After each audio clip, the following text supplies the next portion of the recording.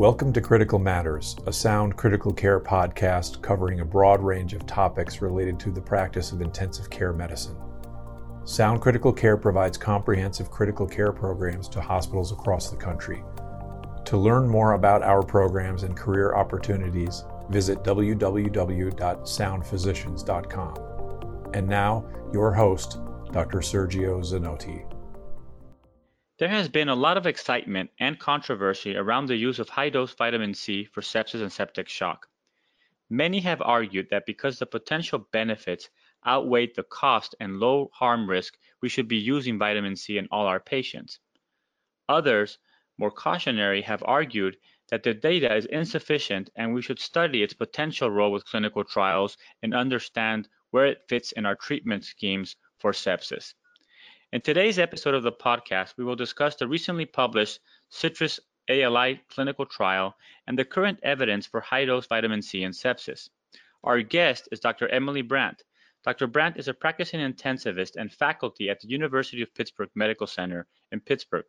She was the lead author in the JAMA editorial entitled, "Is High-Dose Vitamin C Beneficial for Patients with Sepsis?" which was published alongside with the Citrus ALI clinical trial. Emily, welcome to the podcast. Hi there. Thanks so much for having me. I'm excited. Excellent. So I think that maybe a good point to start would be if you could give us an idea of what are some of the reasons scientifically that have led to people have an interest in vitamin C in sepsis. Absolutely. Great question. So as you know, Sergio, sepsis is a huge problem across the nation and across the world. It affects over 2 million people every year, represents about 6% of all U.S. healthcare spending.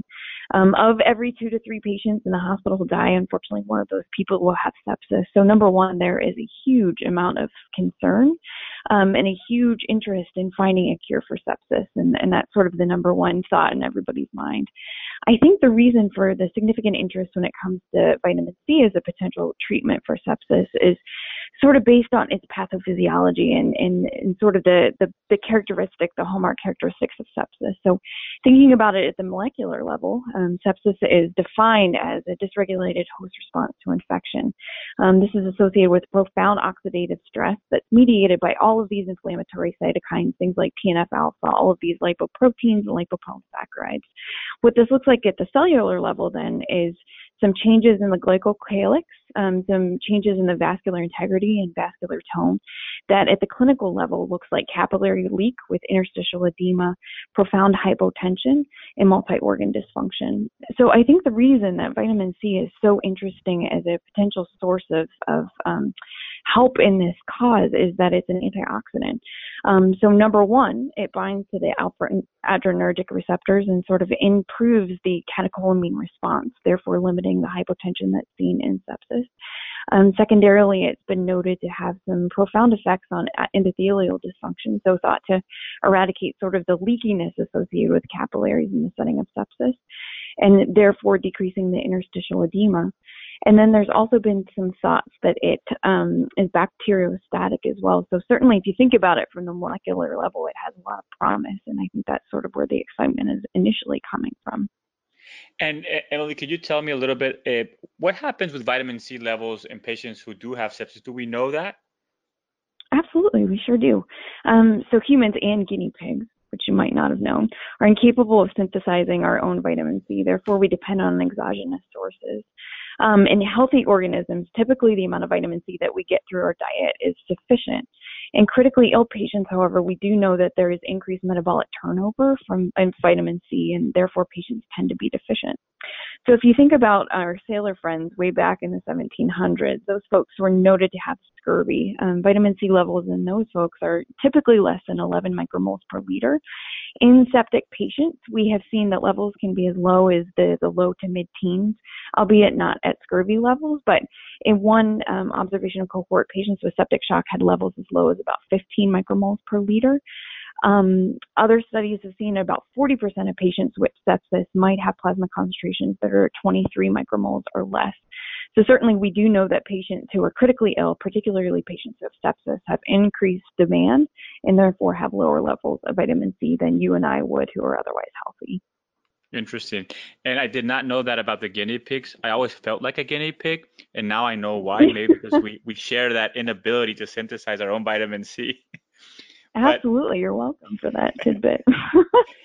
so I think that it's very interesting, like you said, that there's clearly a deficiency in vitamin C in patients with Yeah. sepsis. There is clearly mechanistically pathways that would be anti-inflammatory, and as an antioxidant that would make sense, would be helpful in sepsis. And I think that also Yeah. very interesting. For many, many years, I think our grandmothers have recognized that, or thought that they recognized that drinking lemonade and orange juice when we have an infection or a flu seems to help. So maybe that is based on vitamin C, maybe not. But my question really is, how did vitamin C has been around for a long time, and all of a Hmm. sudden there's been a lot more interest in it within sepsis? What were the initial Yeah. studies that maybe opened that can and really made people start thinking of vitamin C in a more serious way? Yeah, absolutely. There's certainly been a couple relatively small trials and certainly a few observational studies that have been looking at vitamin C among sepsis patients. I think it's important to make a pretty significant distinction in that one of the protocols that often people think of, sort of the HAT protocol, which is hydrocortisone, ascorbic acid, or vitamin C and thiamine, is what we sort of term the Merrick protocol, is different than vitamin C alone. So just kind of important to make those two distinctions, because mechanistically you could argue that there's a difference between the two different protocols. But nonetheless, the pretty major study that most people think about that really started to serve people's interest was the article that was published by Merrick et al. In Chest. If you read the commentary really associated with this particular trial, it's really interesting to hear what Dr. Merrick says. Talks about 94 patients who had profound sepsis and profound septic shock. One patient in particular that he kind of thinks about, which was the impetus for the trial, sort of pulled everything out of his pocket that he possibly could, which was the impetus for giving the HAT therapy. Nonetheless, this spurred a 94 patient trial that received the vitamin C, the thiamine, and the hydrocortisone. It was a before and after type of study design. It was single center and certainly wasn't blinded, so therefore has a few limitations. But this did show a pretty significant mortality reduction, which was the thought behind why we should be looking at vitamin C as a potential therapy in sepsis patients. This therefore stirred some more sort of randomized trial, a phase 1 trial that was done by Fowler and colleagues, looking at the safety of giving patients ascorbic acid. And this was a 3-armed randomized trial that was looking at high and low dose ascorbic acid and then versus placebo. And again, found some significant reductions in inflammatory biomarkers, including CRP and procalcitonin, and no significant increase in thrombomodulin, which is a biomarker that is seen in is thought to be associated with vascular injury. So the thought is that based on the findings that Dr. Merrick saw in his paper associated with his phase 1 trial that shows some improvement in inflammation, that's sort of the basis for why Fowler and colleagues wanted to run a larger trial with sepsis and ARDS patients, which was Citrus ALI. And it's very, very interesting also that there's been other small before and after studies that have been basically negative, that did not reproduce the findings that Dr. Merrick did, which I think is a not infrequent problem in medicine in general, but also in science, the inability to reproduce results of small trials. But one of the things I wanted to get your thoughts on, Emily, was, and we were talking about this before we started recording.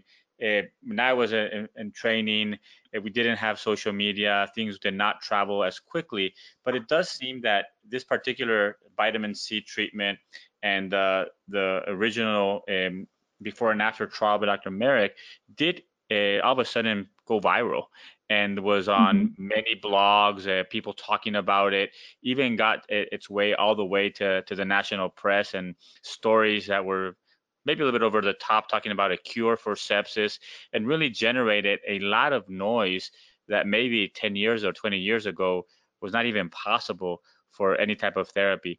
Any comments from your perspective on that?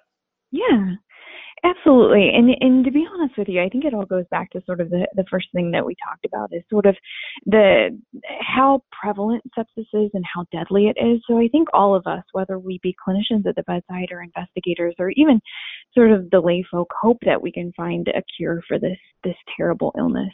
So I think at the base of everybody's hearts, no matter it be Dr. Merrick, ourselves, anybody who's doing research, especially in sepsis, we're all hopeful that we are in fact going to find a cure for sepsis. So I think all of us thought back to our grandmothers who drank, in my case, mimosas whenever she was sick, or lemonade or orange juice or whatever, and thought, we may have anecdotally felt that vitamin C was helpful in the case of our infection. So we all hoped that potentially it was the cure for sepsis. And I think that's where a lot of the social media interest came from, a lot of sort of the lay press interest came from, is could this easy thing that we've been using for years potentially be the cure for sepsis? So though there could potentially be arguably an investigator bias and things of that sort, I think it was all based in the fact that we really want something to be effective. So it's been really interesting to read, especially in light of the editorial that I wrote about the trial, which we'll get into in a little bit. It's been really interesting to read people's thoughts about not only about the Citrus ALI trial, about my editorial, and sort of about science around sepsis in general. And it's certainly very interesting to see what social media has done to us as investigators and research in general. Absolutely. And I think that what I always say is that it's fascinating to me that no matter what we talk about, whether we're talking about vitamin C and sepsis, or we're talking about ECMO and ARDS, trials, regardless of the result, don't change the minds of those who are on one side or the other of the wall. And as physicians, I think that what we need to do is really get rid of that confirmation biases that we have and try to understand what really is the signal and what is out there. And I think that we all do this, but sometimes we apply a different ruler to the things that are aligned with what we believe in, right? Than things that we don't believe in. I think that the ruler should be the same for everything, which I think is a great segue into the Citrus ALI study, which is what I wanted to talk about, and being the first larger randomized study looking at this. And in detail, maybe you could tell us what they did and what the study is about, and we could start there. Absolutely. So as we talked a little bit about before, the pilot data that the folks used to design this trial was a phase 1 study that was looking at high versus low concentration or doses of ascorbic acid versus placebo. So what they were interested was, or what their hypothesis was, is that the administration of high-dose vitamin C, which in this study was defined as 50 milligrams per kilogram every 6 hours for 96 hours, they hypothesized that this could potentially attenuate organ dysfunction, inflammation, and vascular injury. And this was all based on the findings of that phase 1 trial that showed decreases in CRP and procalcitonin and no significant increase in thrombomodulin among patients who had received vitamin C. So what they did is they enrolled 167 ICU patients who were receiving mechanical ventilation and developed ARDS within 24 hours of ICU admission. And this was based on the Berlin criteria that you and I used for the definition of ARDS in our clinical practice. Primary endpoints in this particular study, number one, they were looking at the change from baseline to 96 hours in a modified SOFA score. The modified SOFA score simply meant that not all patients had a bilirubin that was measured. So that was the only significant difference between the typical SOFA score that you and I might calculate. They also looked at a change from baseline of CRP, which was thought to be a marker of inflammation, and thrombomodulin, which represented a marker of vascular injury, from baseline to 168 hours.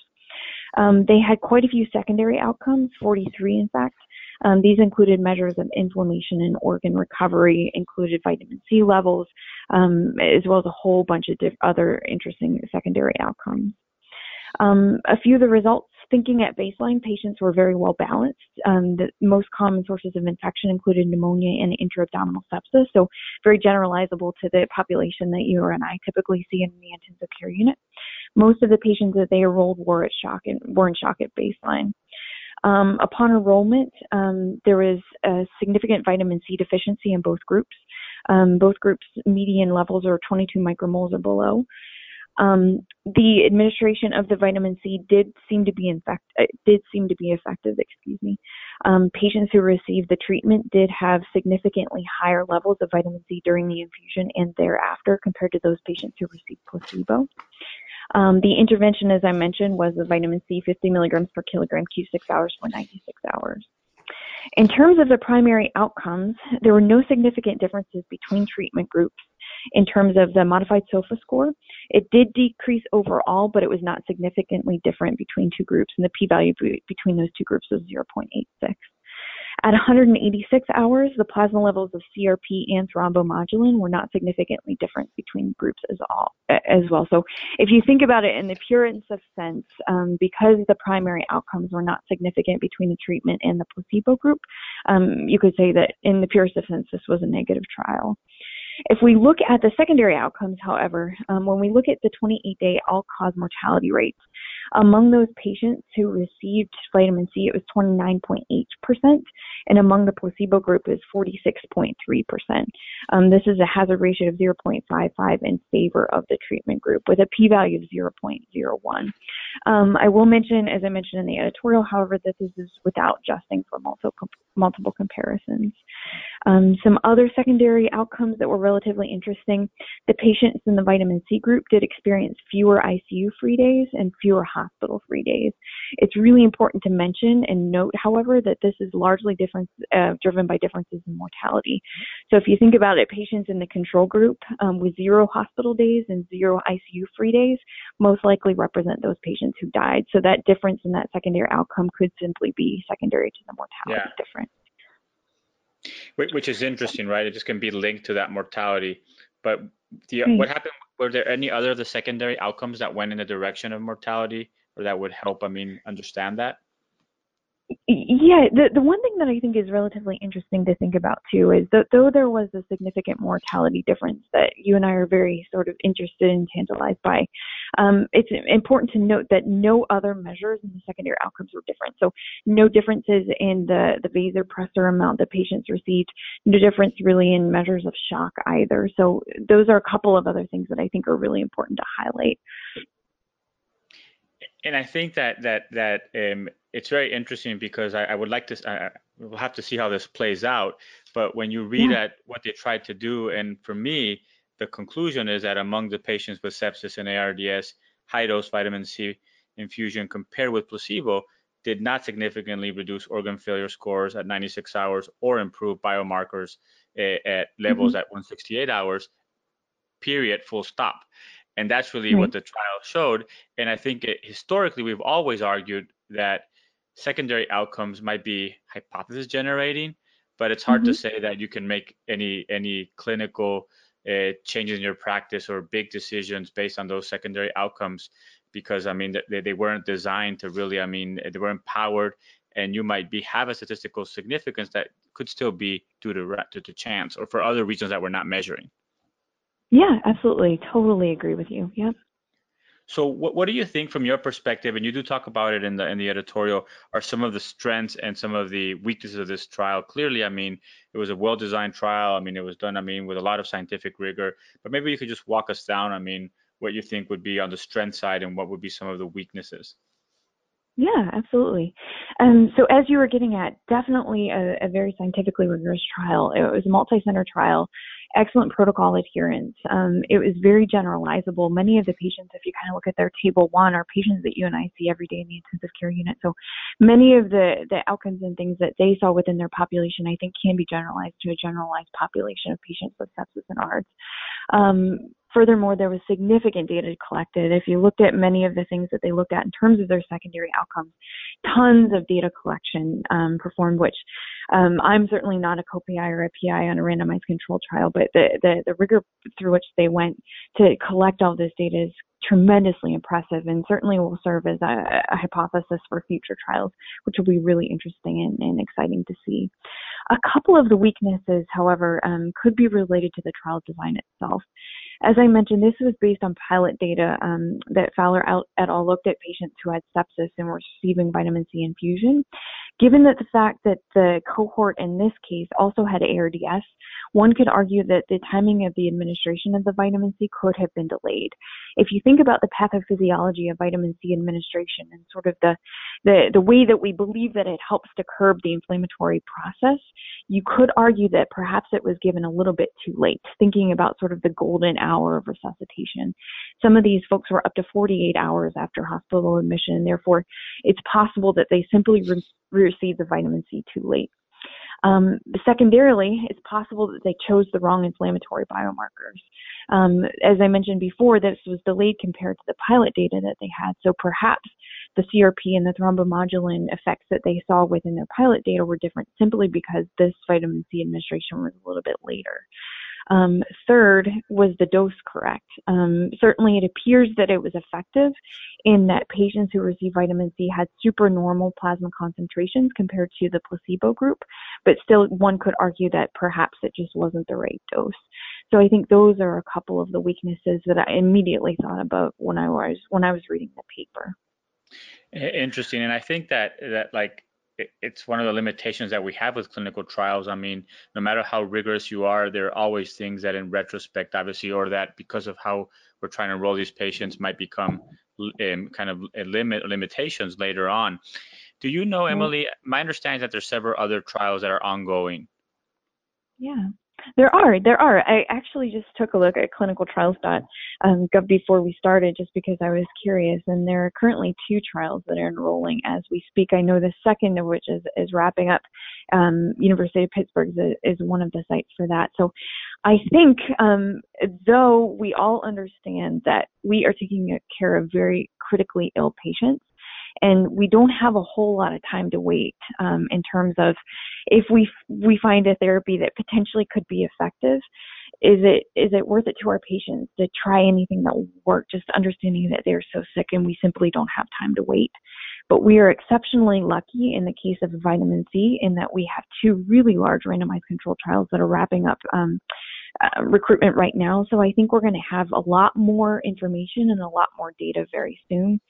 So I think we're very lucky in this case that we might have an answer sooner rather than later when it comes to vitamin C. So if you had to take a stand right now in terms of how you as a clinician looks at this, where would you say we stand right now in terms of data with vitamin C? Absolutely. So I think if you would ask me, if I'm working at the bedside, if I had a patient who was in profound septic shock on multiple vasopressors, was on glucocorticoids and was simply not doing well, would I try vitamin C in that patient? If I'm honest with you, as a bedside clinician, I probably would. As a scientist, though I completely understand that it's probably not appropriate to differentiate myself as a clinician versus a scientist, being a purist at heart, I think that we need more data. So I simply believe that a tantalizing secondary outcome with a potential p-value that is suggestive of a signal, I think is just simply not enough for us to make sort of wide sweeping changes to our standard of care. So I'm really excited and really interested to see what the new vitamin C trials have to say. But at this point, I think it's just simply too early to say that vitamin C is sort of the end-all be-all cure for sepsis.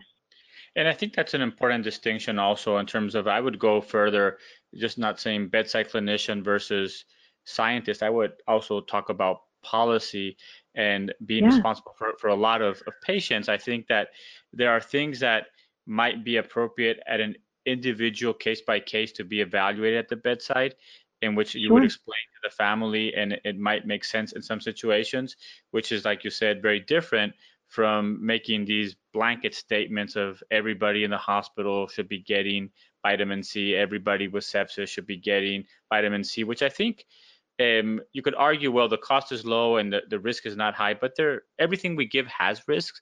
I mean, there is no such thing as no risk. And I think that also the other thing that I worry about, Emily, is that if we start doing things based on very little evidence and they become very prevalent, then you almost lose the equipoise needed to do the clinical trials, and it becomes very difficult to find more information or understand where things fall. Absolutely. So I presume that we would be on the same page. We would say that for an individual patient, an individual clinician, on a case-to-case basis, maybe, but definitely, I mean, it's something that everybody should be doing. Probably we have more information coming and we'll probably get more data. Well said. Couldn't have said it any better myself.